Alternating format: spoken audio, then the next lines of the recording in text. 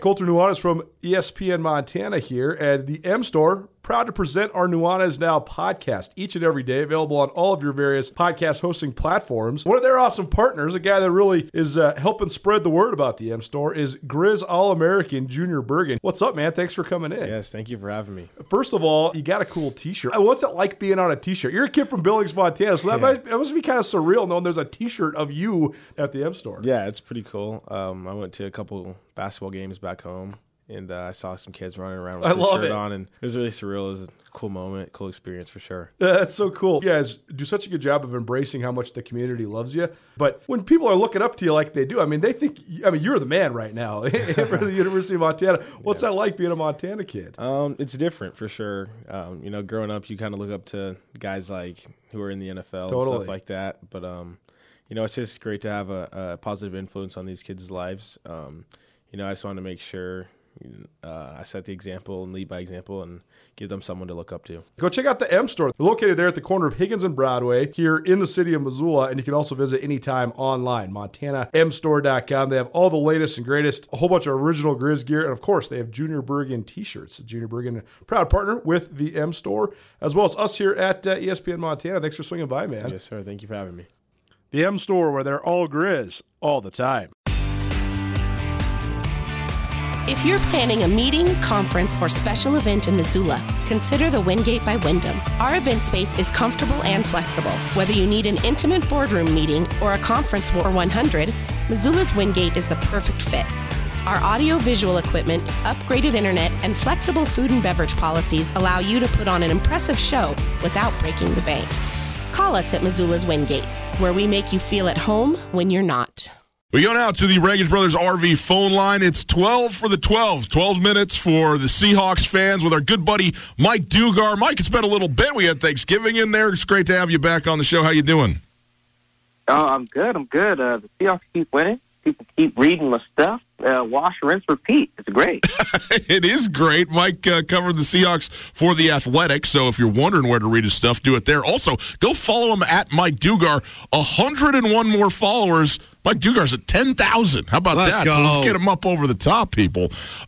Mike, let's talk about the Seahawks. Let's go back just a little bit.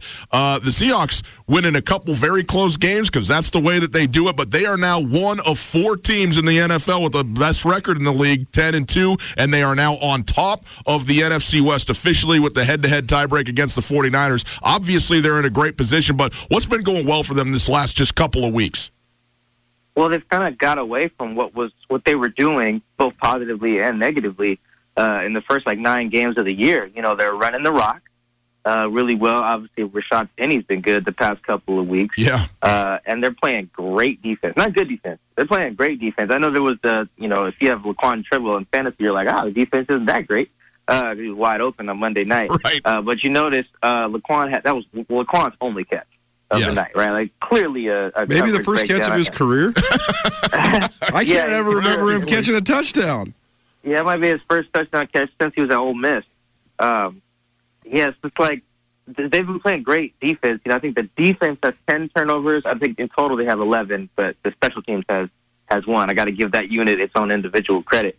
But you look between the Niners game, the Philly game, and obviously that Minnesota game where they were able to just shut down Dalvin Cook. Even before he got hurt, dude had 9 carries for 29 yards. That's nothing for Dalvin Cook's standards. And they shut down the whole running game. Stephon Diggs looked pedestrian against the secondary, and they weren't even able to get to Kirk Cousins like that and still forced 2 turnovers on defense. So I think that's been the biggest change. Because before, you guys remember, first 9 games, they looked like the Chiefs of 2018. They were throwing it all over the place. Russ was clearly going to win MVP, and the defense was not good. It was giving up touchdowns and points all over the place, very much like Kansas City last year. But they flipped it because Pete doesn't want to play like that. Now they're playing like a team that can run for $150, $175 on anybody, and then turn the ball over, or turn the other team over, which is like Pete Carroll football. That's been the biggest thing. I remember you wrote an article just kind of about the defense and how they weren't playing very well, and it seems like since then they've really turned the corner. What can you put your finger on? Have they changed anything, or is this a matter of the unit coming together? What's changed for their defense? I think a few things. One, just Jay Reed and Clowney have just kind of built a little chemistry there. You know, that's part of it. I think Jay Reed came back in week 6. Things clicked in like week 10, probably a little bit longer than people would have liked, but that was just the reality of it. I think Quandre Diggs at free safety has made a big difference. I think I'm going to plug someone else here. I know it's a bad look, but Doug Farrar over at I think the USA Today, he has a good breakdown of how the Seahawks have looked since the Niners game. And it's just, he has like their numbers. It's crazy, man. You look at Shaq's coverage numbers, Trey's coverage numbers, Seattle's pass defense numbers over those 3 games. It's some of the best stuff in the league. It's really on par with like the Ravens, Steelers, Niners teams that have been killing it defensively. And you look at those teams, and they all have great secondary play. Like that's where Seattle is right now, up there with those teams. Now their overall like numbers don't look great because they stunk for 9 weeks, right? So it takes better than a 3-game stretch to fix that. But really, it's all about how good you're playing right now and how healthy you are right now. And almost as if those numbers for the 9 weeks don't matter because they didn't have Quandre Diggs. Now they only had like half of Jaron Reed. So I think having Jay Reed back, having him have some chemistry with Clowney, getting something finally out of Ziggy Ansah, and then having an actual legitimate free safety back there. His defense doesn't work without a good free safety, as we saw. Like it just doesn't. It can survive, but surviving doesn't win you Super Bowls. Dominating wins you Super Bowls. Well, Quandre Diggs has been an amazing pickup for the Seahawks since he came over from Detroit, no doubt about it. Mike Dugard joining us. We talk a little Seahawks football. He writes for covers the Seahawks, writes for The Athletic. And Seattle, a huge game again. Seems like they just go back to back to back with these things. But Sunday night, we'll have it for you here on ESPN Radio. Sunday Night Football against the Los Angeles Rams. People, I think, know about the rivalry a little bit. These have been, obviously San Francisco now this year, but these have been the 2 best teams in the division going back for the past several years. But the Rams obviously down a little bit from what people may have expected, 7-5. Where are we at in terms of thinking that this is still a good team, or are they just a little bit better than average team at 7-5? What are the Rams to you, really? They probably are a little bit better than average, but I think it's important to note that Jared Goff has always been able to throw the ball in the Seahawks. I think with the exception of his first meeting, I think 17, with Sean McVay, was down in L.A. I think they only scored like 10 points. But if you remember, people don't because it seems like obscure now, Cooper Kupp dropped the game-winning touchdown in that game as Seahawks won 16-10, again, down in L.A. Since then, Jared's been able to just move the ball really well. And maybe the rest of the league has caught up to Sean McVay and Jared, and maybe Jared stinks. Maybe he doesn't stink. I'm not entirely sure. But until I see the Seahawks shut him down, I won't believe it. Now, I asked Trey Flowers and Shaquille Griffin the other day. I said, hey, guys, if I wanted to ask you why this game is going to be different against Jared Goff in the other games, what would you say? Shaquille just looked at me. He said, because we're in our bag now. I was like, what does that mean? He was just like, we're trusting each other, believe in each other. They can't surprise us with nothing. If they switch anything up, we're ready for that, too. We know what they're going to do. We know how to stop it. I wish I had the audio for you guys. It's long. But that was the gist of his argument. I looked at Trey. I was like, all right, Trey, what you got, man? Shaq gave me something good. Trey's like, look, he's like, they're going to make plays. We're going to make plays, too. It's all about who makes more plays. And that's going to be us. So I was like, all right. Trey's a lot more succinct in his speeches than Shaq, if you guys haven't noticed. But both great answers. So if they're right, because they sound a lot more confident than they did. I actually asked Shaq before they played in Week 5, too. He sounded confident, but not nearly as confident. And this is someone who treats Cedric Thompson like a brother, and he's clearly he was clearly the weak link in the secondary. So if those two are right, then we'll see a different version of the Seahawks-Rams matchup than we've seen in weeks past. I know what I think in terms of the reasons the Rams aren't as good as they were a year ago, but what do you think? Well, why aren't the Rams where they were at a year ago when they won the NFC? Well, I think Jared Goff falls in the category of quarterbacks who have a really high ceiling that can be reached when everything around them is going incredibly well. And that's not necessarily a bad thing. I think most of the league is there, to be honest. I think Kirk Cousins is there, Jimmy Garoppolo's there, Jared Goff is there. Dak Prescott's probably there too, Carson Wentz. Again, most of the quarterbacks in the league are there. I would say that maybe Aaron, even Tom at this age is probably there too. But like Drew, Russ, I don't know yet about Lamar because everything around him is really great right now. So I have to see what happens when that isn't the case. But yeah, Jared's just like a really good quarterback when things are going well. And he's got a really high ceiling and a super-duper Jeff Fisher low floor, which is not great. So when his O-line isn't fantastic, when his star running back has arthritis in his knee or whatever, then, yeah, things aren't going that well, and he stinks.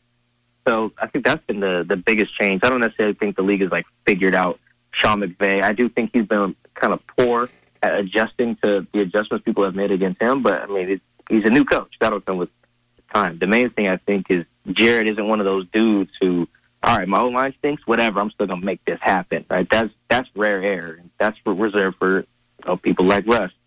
I think even Matt Ryan was there for a stretch, probably not anymore. Cam Newton was there for a stretch. The 2015 team was crap outside of the run game and Cam, and their tight end. So I think that's been the biggest problem with the Rams. Mike Dugard joining us, 12 for the 12s. We try to do this every Friday, get you set up for Seahawks football for the weekend. All right, Mike, the Rams and Seahawks played Week 5, as you mentioned. Seattle won that game at CenturyLink Field by 1 point, 30-29, but it's a much different time now as we head into Week 14. What do you think happens in Los Angeles Sunday night? Oof, man, that's tough, because as much as I want to believe Shaquille and Trey and then just buy into why this game is going to be different. I actually had another defensive player tell me why it was going to be different ahead of Week 5, and it looked exactly the same. What he said made some sense, but it didn't play out how he said it would. I think the big problem is that the Seahawks still struggle to cover tight ends. If you remember, Gerald Everett had 136 yards in the first game on like 7 catches. He was killing it. The only reason Cedric Thompson had that interception in Week 5 that was supposed to secure the game is because Gerald dropped the ball. That was it. He was wide open. And that's why they ended up going back down the field and getting that field goal drive to end the game. The kicker just stinks because it never kicked. So I'm predicting another close game because, again, until I see them shut down Jared Goff, I'm not going to believe it.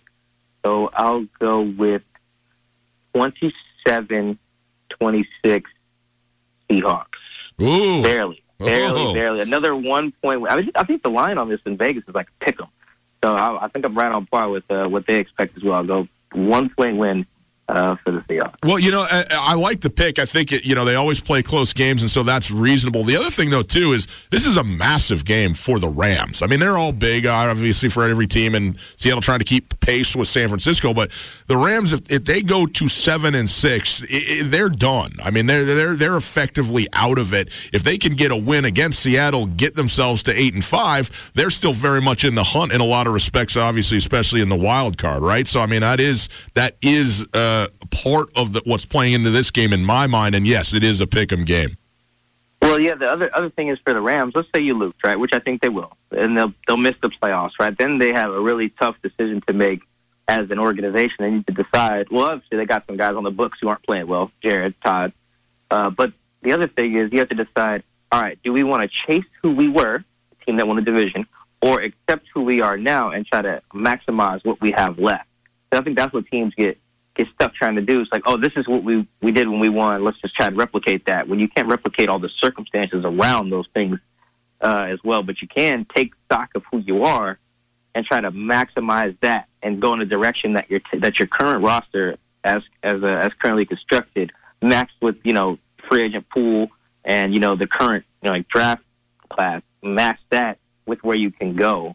The Rams will probably do a little bit of the former more than the latter, but they'll have that decision to make. And I think it's the same one the Eagles have had to make recently, and you see how that's going. Mike, as always, man, we appreciate it very much. Thanks so much for being with us. Mike Dugard covers the Seahawks for The Athletic. Go read his stuff there. Follow him on Twitter at Mike Dugard. Thanks, Mike. Oh, yeah, no problem. Thanks for having me, as always. Coulter, you have a business, and your business is based in the World Wide Web. Indeed, I do. So I'm on my computer all the time. And if you're not online, you're not making money, and it is important to make sure that you're online and secure. Am I right? Absolutely. Got to be cyber safe this day and age. Well, for you business owners out there, whether you have an online business or a brick-and-mortar business, it's still running through the web. We all know that's a fact. And in today's always-on world, your business demands a simpler approach to network security. At Blackfoot Communications, they deliver state-of-the-art security solutions from the perimeter to the endpoint devices and remote data backup for businesses across the state of Montana. They do. They're keeping everybody cyber secure and ensuring that businesses run the way that they need to across the state. So ensure your company's network is online all the time. For more information, visit goblackfoot.com/business. That's goblackfoot.com/business. And you can click the link right here in the old podcast. We've made it so very easy for you. Go visit and find out how to keep your business or the business of people you know secure online with Blackfoot. You got it. You got it. Appreciate that, Mike Dugar. So Seattle, Sunday night again against the Rams. We'll have it for you. ESPN Radio. Pregame starts at 4 o'clock. Kickoff at 6:20. Steve Rabel telling you all and everything that's going on. Coulter, does he guzzle the rest of your iced coffee over there? You said off the top that you wanted to... You had a question for me. You want to offer me something, and specifically to convince me that the Seattle Seahawks are not a Super Bowl contender. Now, you can have that opinion. That's fine. I'm going to disagree with that straight away. I can tell you that. But I am interested to hear what you have to say. How do you define Super Bowl contender? Well, that's a big part of what is going to frame the answer to this. That's what I'm saying is I think that it's overblown who is a Super Bowl contender. Like the other night, the Vikings lost to the Seahawks. Right. They're not a Super Bowl contender. They're not. The Vikings are a really good team. They're one of the 10 best teams in the NFL. They're actually probably one of the 8 best teams in the NFL. Mm-hmm. Still doesn't make them a Super Bowl contender. I agree with that. I think the only teams that can actually go out and win the thing. The only teams that I have seen this season that I think can win the Super Bowl are the Baltimore Ravens and the New England Patriots. That's it. Here's why. With buys and home games, I can't see anybody beating those teams. Here's why you're wrong there, okay? You're, of course, right about those two teams. But they're both AFC teams. So there is going to be a team playing, presumably, one of those two teams. Sure, I just don't think there's anybody in the NFC that can win the Super Bowl. No. In a one-game scenario, in a Super Bowl, anybody can win the game. But that's not true. When's the last time that one of the 3 best teams in the NFL won the Super Bowl? Philadelphia beat New England in the Super Bowl. They were one of the 3 best teams in the NFL that year, though. They were the definitive best team in the NFC. Find me the team that was not one of the 3 or 4 best teams in the league for the breadth of the season. Here's all I'm saying, though, is that it's going to be impossible to go back and look at a team that, in fact, won the Super Bowl and go, oh, but they weren't one of the best teams. It's not impossible. You watch the NFL every single week. The last time a team straight up got hot and won the Super Bowl was the Green Bay Packers. Packers did it. The Giants have done it. The Giants is a good example. Yeah. But other than that, every Super Bowl champion of this century has been one of, if not the best team. And granted, 6 of those 18 champions have been the New England Patriots, who are always among the 3 best teams in the league. But all I'm saying is, if there's a team who's going to be for sure in the Super Bowl as a matter of mathematical fact that isn't one of the 2 best teams, there's still a very real chance that team wins the Super Bowl. I guess what I'm saying is that I think the Seahawks are good. I don't think they're good enough. I don't think they're good enough to get to or win the Super Bowl. I just don't. The Ravens and the Patriots, let's say they play each other in the AFC Championship game, which I am hoping and praying for because I think that would be an unbelievable game. Yep. Okay? One of those 2 teams is going to go, and just as of right now, they're going to be favored and probably heavily favored over just about anybody that they would match up against. Totally. But here's the thing. When you're setting this thing up right now, okay, there's 3 teams that are 10-2 in the NFC. Yep. The Saints, the 49ers, and the Seahawks. The Seahawks have the head-to-head and are currently in first place in the division. Now, if they win the division, they are going to have a bye in the first round of the playoffs. Mm-hmm. Then they will be hosting somebody who won't be, by the way, the New Orleans Saints. Totally. A playoff game in CenturyLink Field is 100% a winnable and probably even a favored scenario for the Seattle Seahawks. Certainly. But to go to the NFC Championship game, and if you're in the championship game in either conference, you are a Super Bowl contending team, period. Because they still can't win the Super Bowl. No, yes, they can. They're not going to, though. It is almost a 100% guarantee that the Seattle Seahawks will not win the Super Bowl. That is, no, first of all, you're just stating that as a platitude, but that is not real.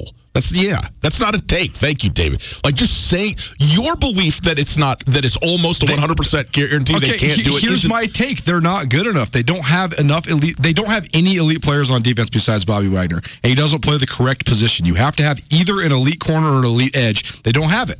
Quaidron Diggs is a elite safety. He's an elite secondary player. Have you seen his stats? Who cares? I'm just saying, man. Like, it's all. I mean, all I'm saying is that the NFC is so diluted this year that I just really don't. I think that all the teams that have good records are just not that good. They're just winning against. They're good. They're not elite. They're not elite. The New Orleans Saints. Would you not be surprised if the Packers won the Super Bowl this year? Yes, I would be. Would you be surprised if any team in the NFC won the Super Bowl this year? No, I would not. You wouldn't be surprised if this Seahawks team won the Super Bowl. This is not even in the top 4 Seahawks teams of the decade. So who cares? It's this year that we're talking about. But that's what I'm saying. But here's what I'm saying. Would it surprise me if the Seahawks, like if you're asking me, do I think the Seahawks are going to win the Super Bowl? No, I don't. But that's not about whether you're a contender to win the thing. Where would the Buffalo Bills rank in the NFC Power Rankings? Probably 2nd or 3rd. Are the Bills good enough to win the Super Bowl? Maybe. No. They're not. Here's the thing, though. The Saints 100% are good enough to win the Super Bowl and even might be the leader in the clubhouse. I think they're the only team in the NFC that does have that has Super Bowl caliber talent. That's all I'm saying. I'm saying that the teams that right now, the teams that are a cut above in the NFC are the Packers, the Vikings, the Saints, the Seahawks, and the 49ers. I think that the Saints are the only team that actually has cut above true Super Bowl level talent. I guess the point that I'm making is not this. I can't guarantee the Seattle Seahawks are not going to win the Super Bowl. No one can. Of course. If the Seahawks won the Super Bowl, they would be the worst, not the worst. They would be the least talented or the least elite of the Super Bowl teams this decade. They would also be less talented than a lot of teams that did not win the Super Bowl. I would agree with the second part of that for sure. Think about, like, the NFL Network did their top 10 teams of the decade, and they named 3 teams that didn't win the Super Bowl. Right. Like, so again, here's a better way of extrapolating this point. Think about some of those San Francisco 49ers teams. None of those teams, with Jim Harbaugh as the head coach, that had Alden Smith and Navarro Bowman and Patrick Willis. And, I mean, those teams are significantly better, not only than the Seahawks, than every other team in the NFC right now. Granted, they don't have Aaron Rodgers. They don't have Drew Brees. But their elite level of talent, especially on defense and on the lines, was just significantly better. But I agree with you, but also what? They didn't win it. That goes to the point. Like, if you're asking me who to power rank the NFL, Seattle's probably 5 or 6 right now. But especially given the conference that they're in and the scenario that is playing out before our very eyes, where if you have a bye in the playoffs and you only got to win one home game to get into your conference championship game, you are a Super Bowl contender, period, end of story as far as I'm concerned. But I also think that because it is a one-game scenario, it can just end so quickly. Of course. That's the beauty of it. Think of all the times that Aaron Rodgers had the better team and was the best player in the game and didn't get there. That is my point. That's why I'm saying this, because they aren't the better team in terms of their total talent. I agree with you on that. And because it's a one-game scenario, that actually increases the possibility that it could be you. So 1 point, and then I got to ask you one more question. Okay. The only thing in the NFL that I always judge everything through what's historic.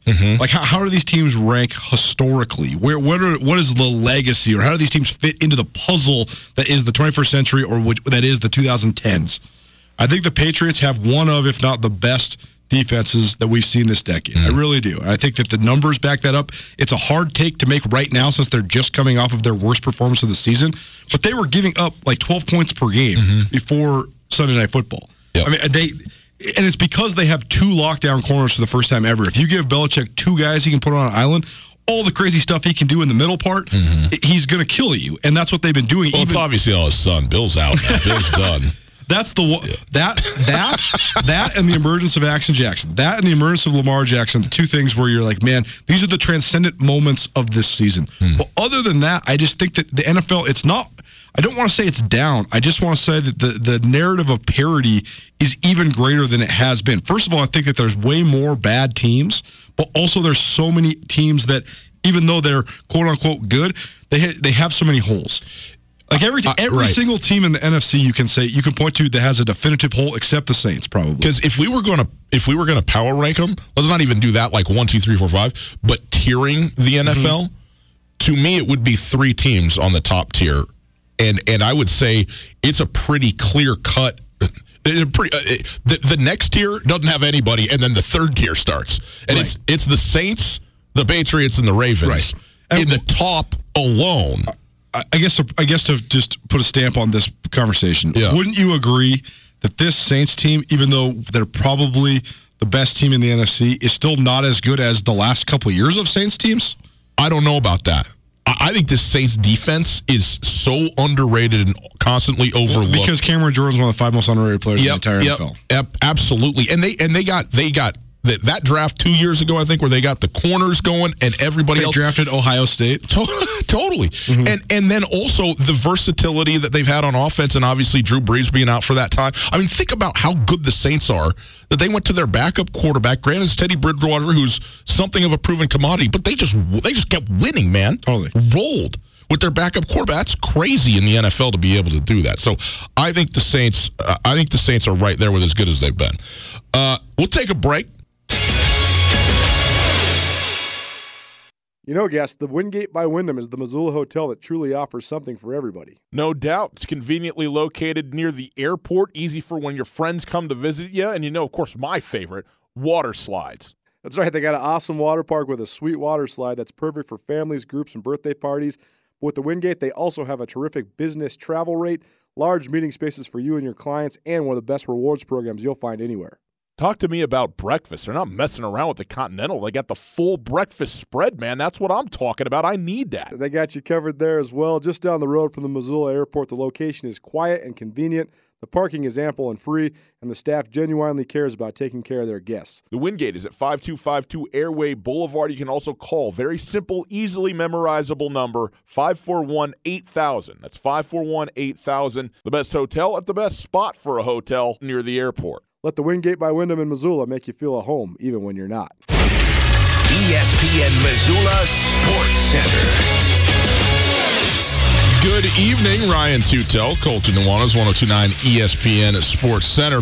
Hey, for the first time since 2015, FCS playoff football is back in Missoula. The Montana Grizzlies went 9-3 during the regular season and secured a 6th seed in the 2014 FCS playoff bracket. The top 8 seeds all get a bye, which means the Grizz took Thanksgiving weekend off. Tomorrow, however, Montana will be back in action, hosting the 24th-ranked Southeastern Louisiana Lions, a team from the Southland Conference, who received an at-large bid.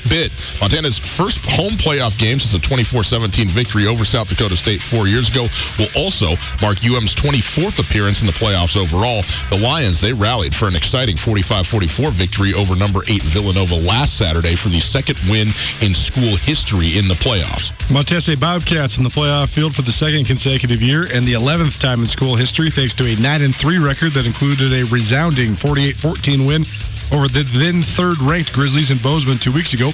That win earned Montana State the number 5 seed in its first-round bye since 2012.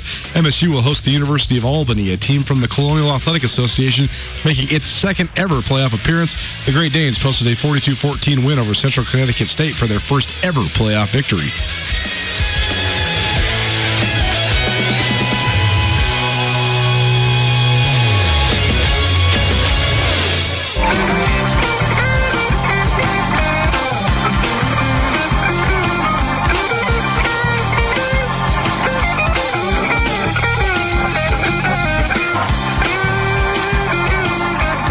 Recent Gatorade Players of the Year in the state of Montana in the sport of football and what they have gone on to do. It's Tutel Nuanez, 102.9 ESPN Radio, SWX Montana Television across the state. Thanks for being with us, letting us hang out with you wherever you are. We appreciate that. We are broadcasting live from the Kurtz Polaris studios. Kurtz Polaris at 2904 West Broadway in Missoula, Highway 83 in Sealy. tomorrow, Kurt's 7th annual snow day, 1 day only.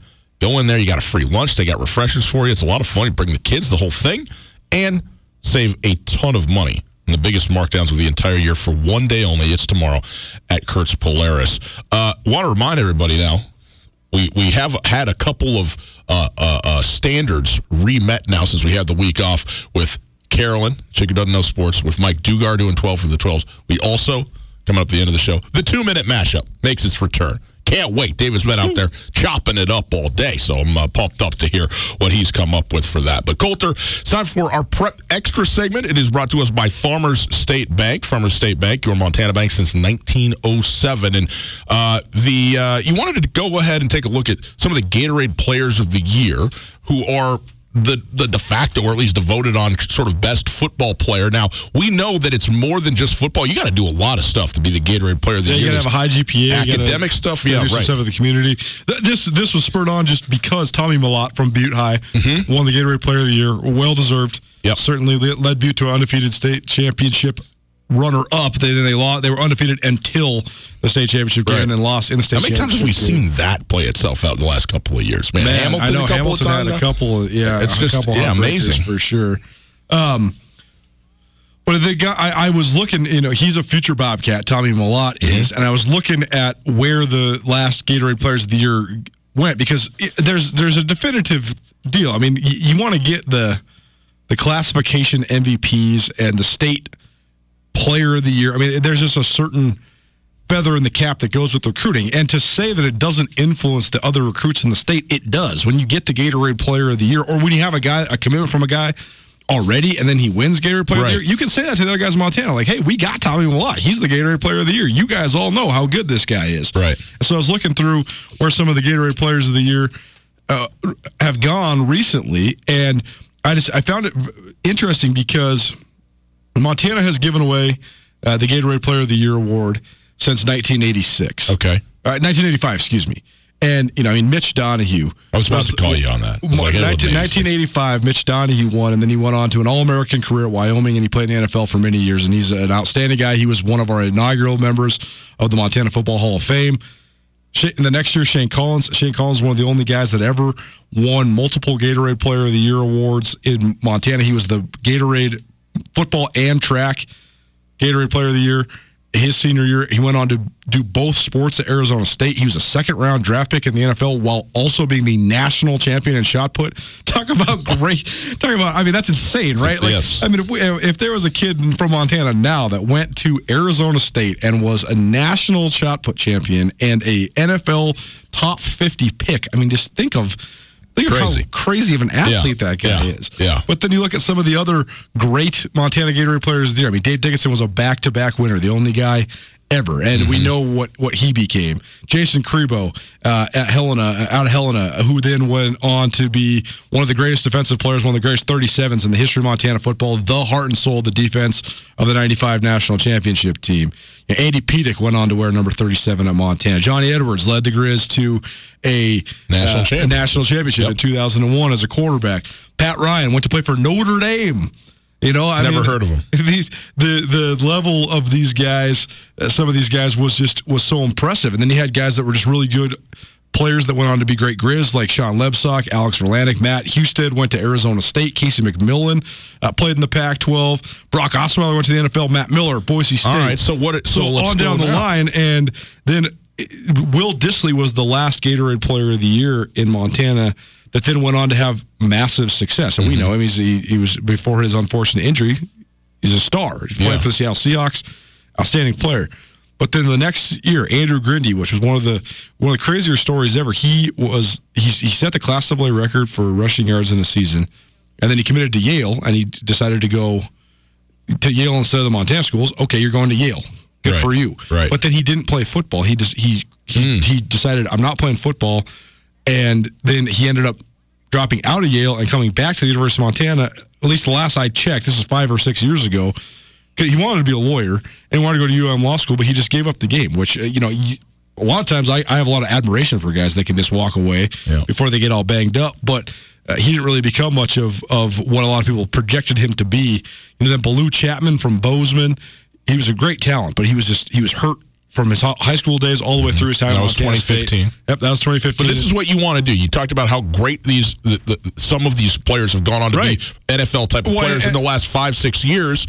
Exactly. When the Grizz have had a run of 3 straight Gatorade Players of the Year, we talk about Nathan Dick from Billings Senior, Gabe Sulser from Billings Senior, Carson Rostad, who's going to be a Grizz next year, one of the only guys to ever win the award as a junior. Sure. It remains to be seen what Carson Rostad becomes. Gabe Sulser, you can't say he hasn't lived up to expectations. He just hasn't gotten the opportunities. But here we are, and Gabe Sulser's career is half over, and he's gotten like 20 offensive touches in his career as a Grizz. That's crazy. Yeah, well, and his level of talent. A lot of that has been certainly this season injury related. Totally. And because he didn't redshirt as a freshman by his own choice, from what I understand, so that because he's planning to go to med school. Mm-hmm. So you do get that, but I mean, people who have watched and seen what he's done goes, oh, okay, yeah, this is the real deal. Hopefully, obviously as a diminutive guy, he can get back and be healthy and have, 2 great seasons ahead of him for his sake. But to your point, Baloo Chapman went to Bozeman, went to Montana State, and, didn't set the world on fire. Well, he was hurt. I mean, he started as a redshirt freshman, but he never could stay healthy. Nathan Dick really never got a chance. Never got a look, and now, went to Rocky. He's ripping up the Frontier League. Sure. But he just, And so I guess the whole point of this conversation is not to just like say that the high school talent in Montana has fallen off. It's just more to say that getting the Gatorade Player of the Year and the feather in the cap that it can be for a school in recruiting, it just hasn't been as consequential as it used to be. Mm-hmm. It used to be if you got the dudes, you probably beat some out-of-state FBS, Mountain West style, or oftentimes then the guys like Matt Miller, they're just going to Boise State. You never really had a chance. Like Will Dissly, I don't think Will Dissly really, he might have kind of considered Montana State because his brother played there and he's from Bozeman, but like Will Dissly was going to go to Boise State with Chris Peterson, and then when Chris Peterson went to UW, he just went to UW. And so it's just interesting. I think it's also just another example of how this is all across America. How good you are when you're 18 is not how good you are going to be when you're 23. But also we've seen so many dudes from Montana who are just like solid first-team All-State style, Class AA football players, but then they get a chance and they work and they work and they work. Right now I'm working on a feature on Mitch Brott. Mitch Brott coming out of high school, he was a first-team All-State guy, played in the Shrine game out of Billings West, but he got offered a 37% scholarship, he told me. And he said, that straight up made me mad. And he said, I just stayed bad because I thought I was the best offensive lineman in the state. Both coaching staffs told me, and then I was just so taken aback when I was like, well, I'm the best. I don't think I am. You guys think I'm the best, but I don't get a full ride. Why not? Well, here he is on Saturday. He's going to make his 48th straight start. He's a consensus All-American in my mind. He's probably going to go to the NFL. That is the Montana story, though. That's why these programs are special. Sometimes that, and not being the dude, not being the guy who is the Gatorade Player of the Year. Right. Hype can kill you, and sometimes blossoming too soon can hurt your career. And I just think that this is a great example of that. And again, you always have to gauge. There's circumstances involved. I mean, Baloo Chapman would have been a good player. He was a good player. He just got hurt. And Nathan Dick, I mean, the guy's 5'10", so he wasn't going to have a chance to play D1 quarterback. He's ripping the Frontier Conference up. He's going to. I mean, now that he's going to be a junior, he's probably going to be the Frontier Conference MVP. I mean, he's a great player at that level. Gabe Sulser hopefully gets healthy. His talent is undeniable. Carson Rosset, I think he has a chance to be. One of my out-of-state buddies was asking me, because we were talking about this exact attendance thing that you and I were talking about off the top, and he said, "What's it going to take? Is it really going to take 6 or 7 straight Big Sky titles to get people back, to get 26,500 people in Washington Grizz every week?" And I said, "Man, I don't know if it's necessarily that. I think it's going to take a core of Montana kids that people love." Like we're going to talk about Danny Sprinkle and the Montana State Bobcats in the next segment in terms of hoops, but look at what just having a familiar and beloved face has done. I mean, the crowd last night for South Dakota State was huge for a midweek, mid-December game. And I think that if you say guys like Carson Rostad and Drew Turner and Levi Janicaro and Mitch Roberts and some of these young Gabe Sulser is another great example. Like if in 3 years Carson Rostad's throwing touchdowns to Gabe Sulser, people will pack the stadium. And you could, right, wrong, or indifferent, people just like to follow the kids that they've known their whole lives. Sure. And you can certainly fall in love with Dalton Sneed and Dante Olson and Samari Toure, and those guys are Montanans for life after playing here. But the extra little juice that comes from the Chase Reynolds type story. People just love it. They gravitate to it. They gravitate to it, and that's when our moms are buying tickets to go to games, right? Yeah. That's when they're like, I want to go see the kid from Drummond. I want to go see the kid from Helena. Yeah. That's what it's going to take. Yeah. Well, very good. It's an interesting history lesson and bringing it into the current day and see, kind of where we're at. Keys for sometime later on, when this football season and we're not doing all these matchups and stuff like that, maybe in a January segment, it's going to be just evaluating the football talent in Montana, because I'm looking at all these guys that won this award back in the 80s and mid-90s, and, I mean, everybody thinks athletes are getting better. These dudes were all getting straight up. I mean, they're getting recruited by Notre Dame. Nobody in Montana is getting recruited by Notre Dame right now. Hey, not true. I get calls twice a week easily. Colter, you have a business, and your business is based in the World Wide Web. Indeed, I do. So I'm on my computer all the time. And if you're not online, you're not making money, and it is important to make sure that you're online and secure. Am I right? Absolutely. Got to be cyber safe this day and age. Well, for you business owners out there, whether you have an online business or a brick-and-mortar business, it's still running through the web. We all know that's a fact. And in today's always-on world, your business demands a simpler approach to network security. At Blackfoot Communications, they deliver state-of-the-art security solutions from the perimeter to the endpoint devices and remote data backup for businesses across the state of Montana. They do. They're keeping everybody cyber secure and ensuring that businesses run the way that they need to across the state. So ensure your company's network is online all the time. For more information, visit goblackfoot.com/business. That's goblackfoot.com/business. And you can click the link right here in the old podcast. We've made it so very easy for you. Go visit and find out how to keep your business or the business of people you know secure online with Blackfoot. Let's go ahead and get into a little bit of basketball before the 2-minute mashup. Last night, Montana State tied with South Dakota State with 2 minutes left, something like that. Really good basketball game. South Dakota State, an outstanding program, great team. They graduated their All-American last year, but still, I mean, the Jackrabbits are a great athletic department program in general, and their basketball team has been sort of the leader of that throughout the years. Montana State finishes on a 9-2 run. Harold Frey, 23 points, 3 rebounds, 5 assists. Adamu, 19 points, 6 rebounds, 2 assists. I think he hit the big 3 at the end. Was that who hit it? Somebody did. But in any case. Michael Paulo. Michael Paulo. That's right. The dagger 3 at the end. But finishing on a 9-2 run and winning 77-70 over a really, really good Summit opponent. And Montana State, in a home game in front of a big crowd. And they did the doubleheader deal with Gonzaga playing against the Lady Cats. 17 team in the country coming to Bozeman. Yeah, pretty good. Here's that's a testament to. If you draw, you can get it, because people are a lot of people are scared to come to Missoula to play Montana. I shouldn't say scared, but they're reluctant. Power fives are reluctant to come to Missoula to play Montana. Kind of a no-win situation. No-win situation. But the thing about the Lady Cats is they don't draw quite as well as the Lady Grizz, but they still draw better than a lot of teams. I mean, they're getting 2,000 fans, which is a huge number for women's basketball. And so it's a good deal for Gonzaga to sign a home and home.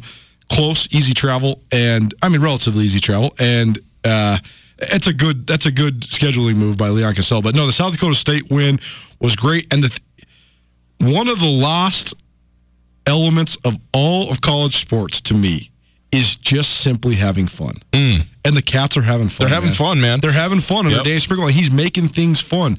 I mean, fraternities are not a really big thing in Missoula, but they're a lot bigger of a thing at Montana State. Yeah. And Danny Sprinkle got this sweet trophy built, and he's going to give the trophy once a month to whatever fraternity shows up to the most basketball games. So now they have a little fraternity competition going. So they had so many students there, rowdy, having a good time. Right. That's what it takes, man. He's just doing such a great job in terms of reinvigorating the program with fun. Yeah, that's awesome.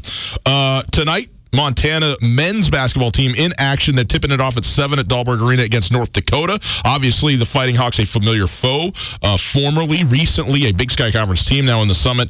They're 4-5 on the year. North Dakota is. They got a couple of road wins in a tournament hosted at FGCU. They beat Florida Gulf Coast, in fact, at home, and also at Georgia Southern. But Philip Rebraka is their kind of big 6'9" forward. He's a sophomore. Going to be a fun player to watch. And this Montana team, a young team, but a lot of talent, and we'll look forward to see how they're able to do. And this is the last home non-conference game of the year already. That's remarkable. 2 more non-conference games at Oregon and at Omaha for the Grizzlies. So today, this is the one. Get out there and go enjoy the game.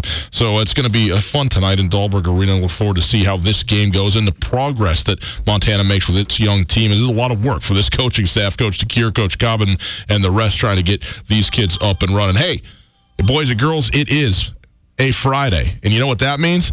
It's time once again to revisit all of David's great work. It's the 2-minute mashup.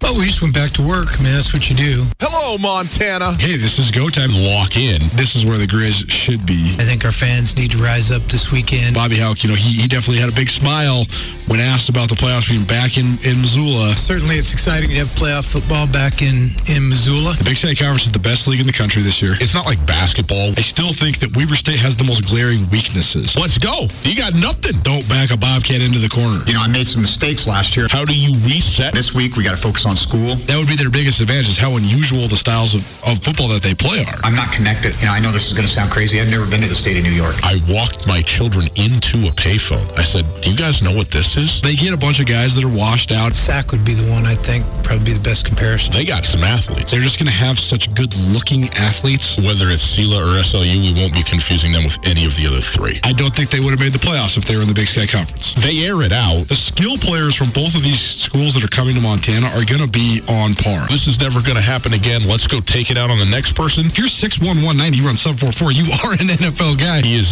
more of a lumbering quarterback, I would guess, at 7'12", 400 pounds. They use him a little more to run it. He's a big guy. He's tall, but he's big. There is no Albany and there is no Cluffler. There's only Albany and Undercuffler. I love the Big Sky Conference. Obviously, I've dedicated basically my whole life to it. Capital A-trocious. Might all just be pointless. Jeff Undercuffler joining us. He's the quarterback of the University of Albany Great Danes. Well, at high school, I kind of feel like I was under-recruited. Everyone thinks that we're not as good as we are. We just got to stay confident, stay calm, and our plays come. What's it like playing for a guy that is sort of a hard-nosed defensive line type coach? They're just dogs out in the world. They're animals. Is there a certain sort of curiosity about going out into, the mountain time zone and seeing what the state of Montana is all about? It's just going to be so cool just playing at their big stadium. I think like 25,000 fans, big time mounds in the back and all that kind of stuff. You have so much talent. You would be eating dinner if you weren't on the show. First dinner. Don't you have a master's? Yeah. International Man of Philosophy and Mystery? I'm pumped up. What's your greatest fear? Carrot Top. David, I'm buying you a beer. Get the special at Denny's. You can find graceful ways to exit. Excellent work once again by David Graff. My man, getting it done. Hey, boys and girls, we wrap it up. You know where we're sending you? Levi's Stadium, the Pac-12 championship game. Oregon, Utah, right now on ESPN Radio. Tomorrow, Coulter and I will be on the air at 11 a.m. for the pregame show. We'll also have the ACC championship game for you Saturday night.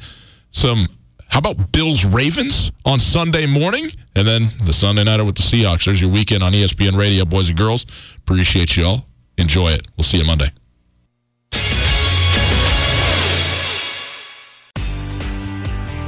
Whether you're traveling to Missoula for business, a family visit, or to watch the Grizz game, the Wingate wants to be your home away from home. Call the Wingate to find out how we can take care of your next trip to Missoula. From conference rooms to great complimentary breakfast to an indoor water park, we have what you need and what you want when traveling. The Wingate of Missoula is a proud supporter of Grizzly and Lady Grizz athletics, and we look forward to making you feel at home when you're not.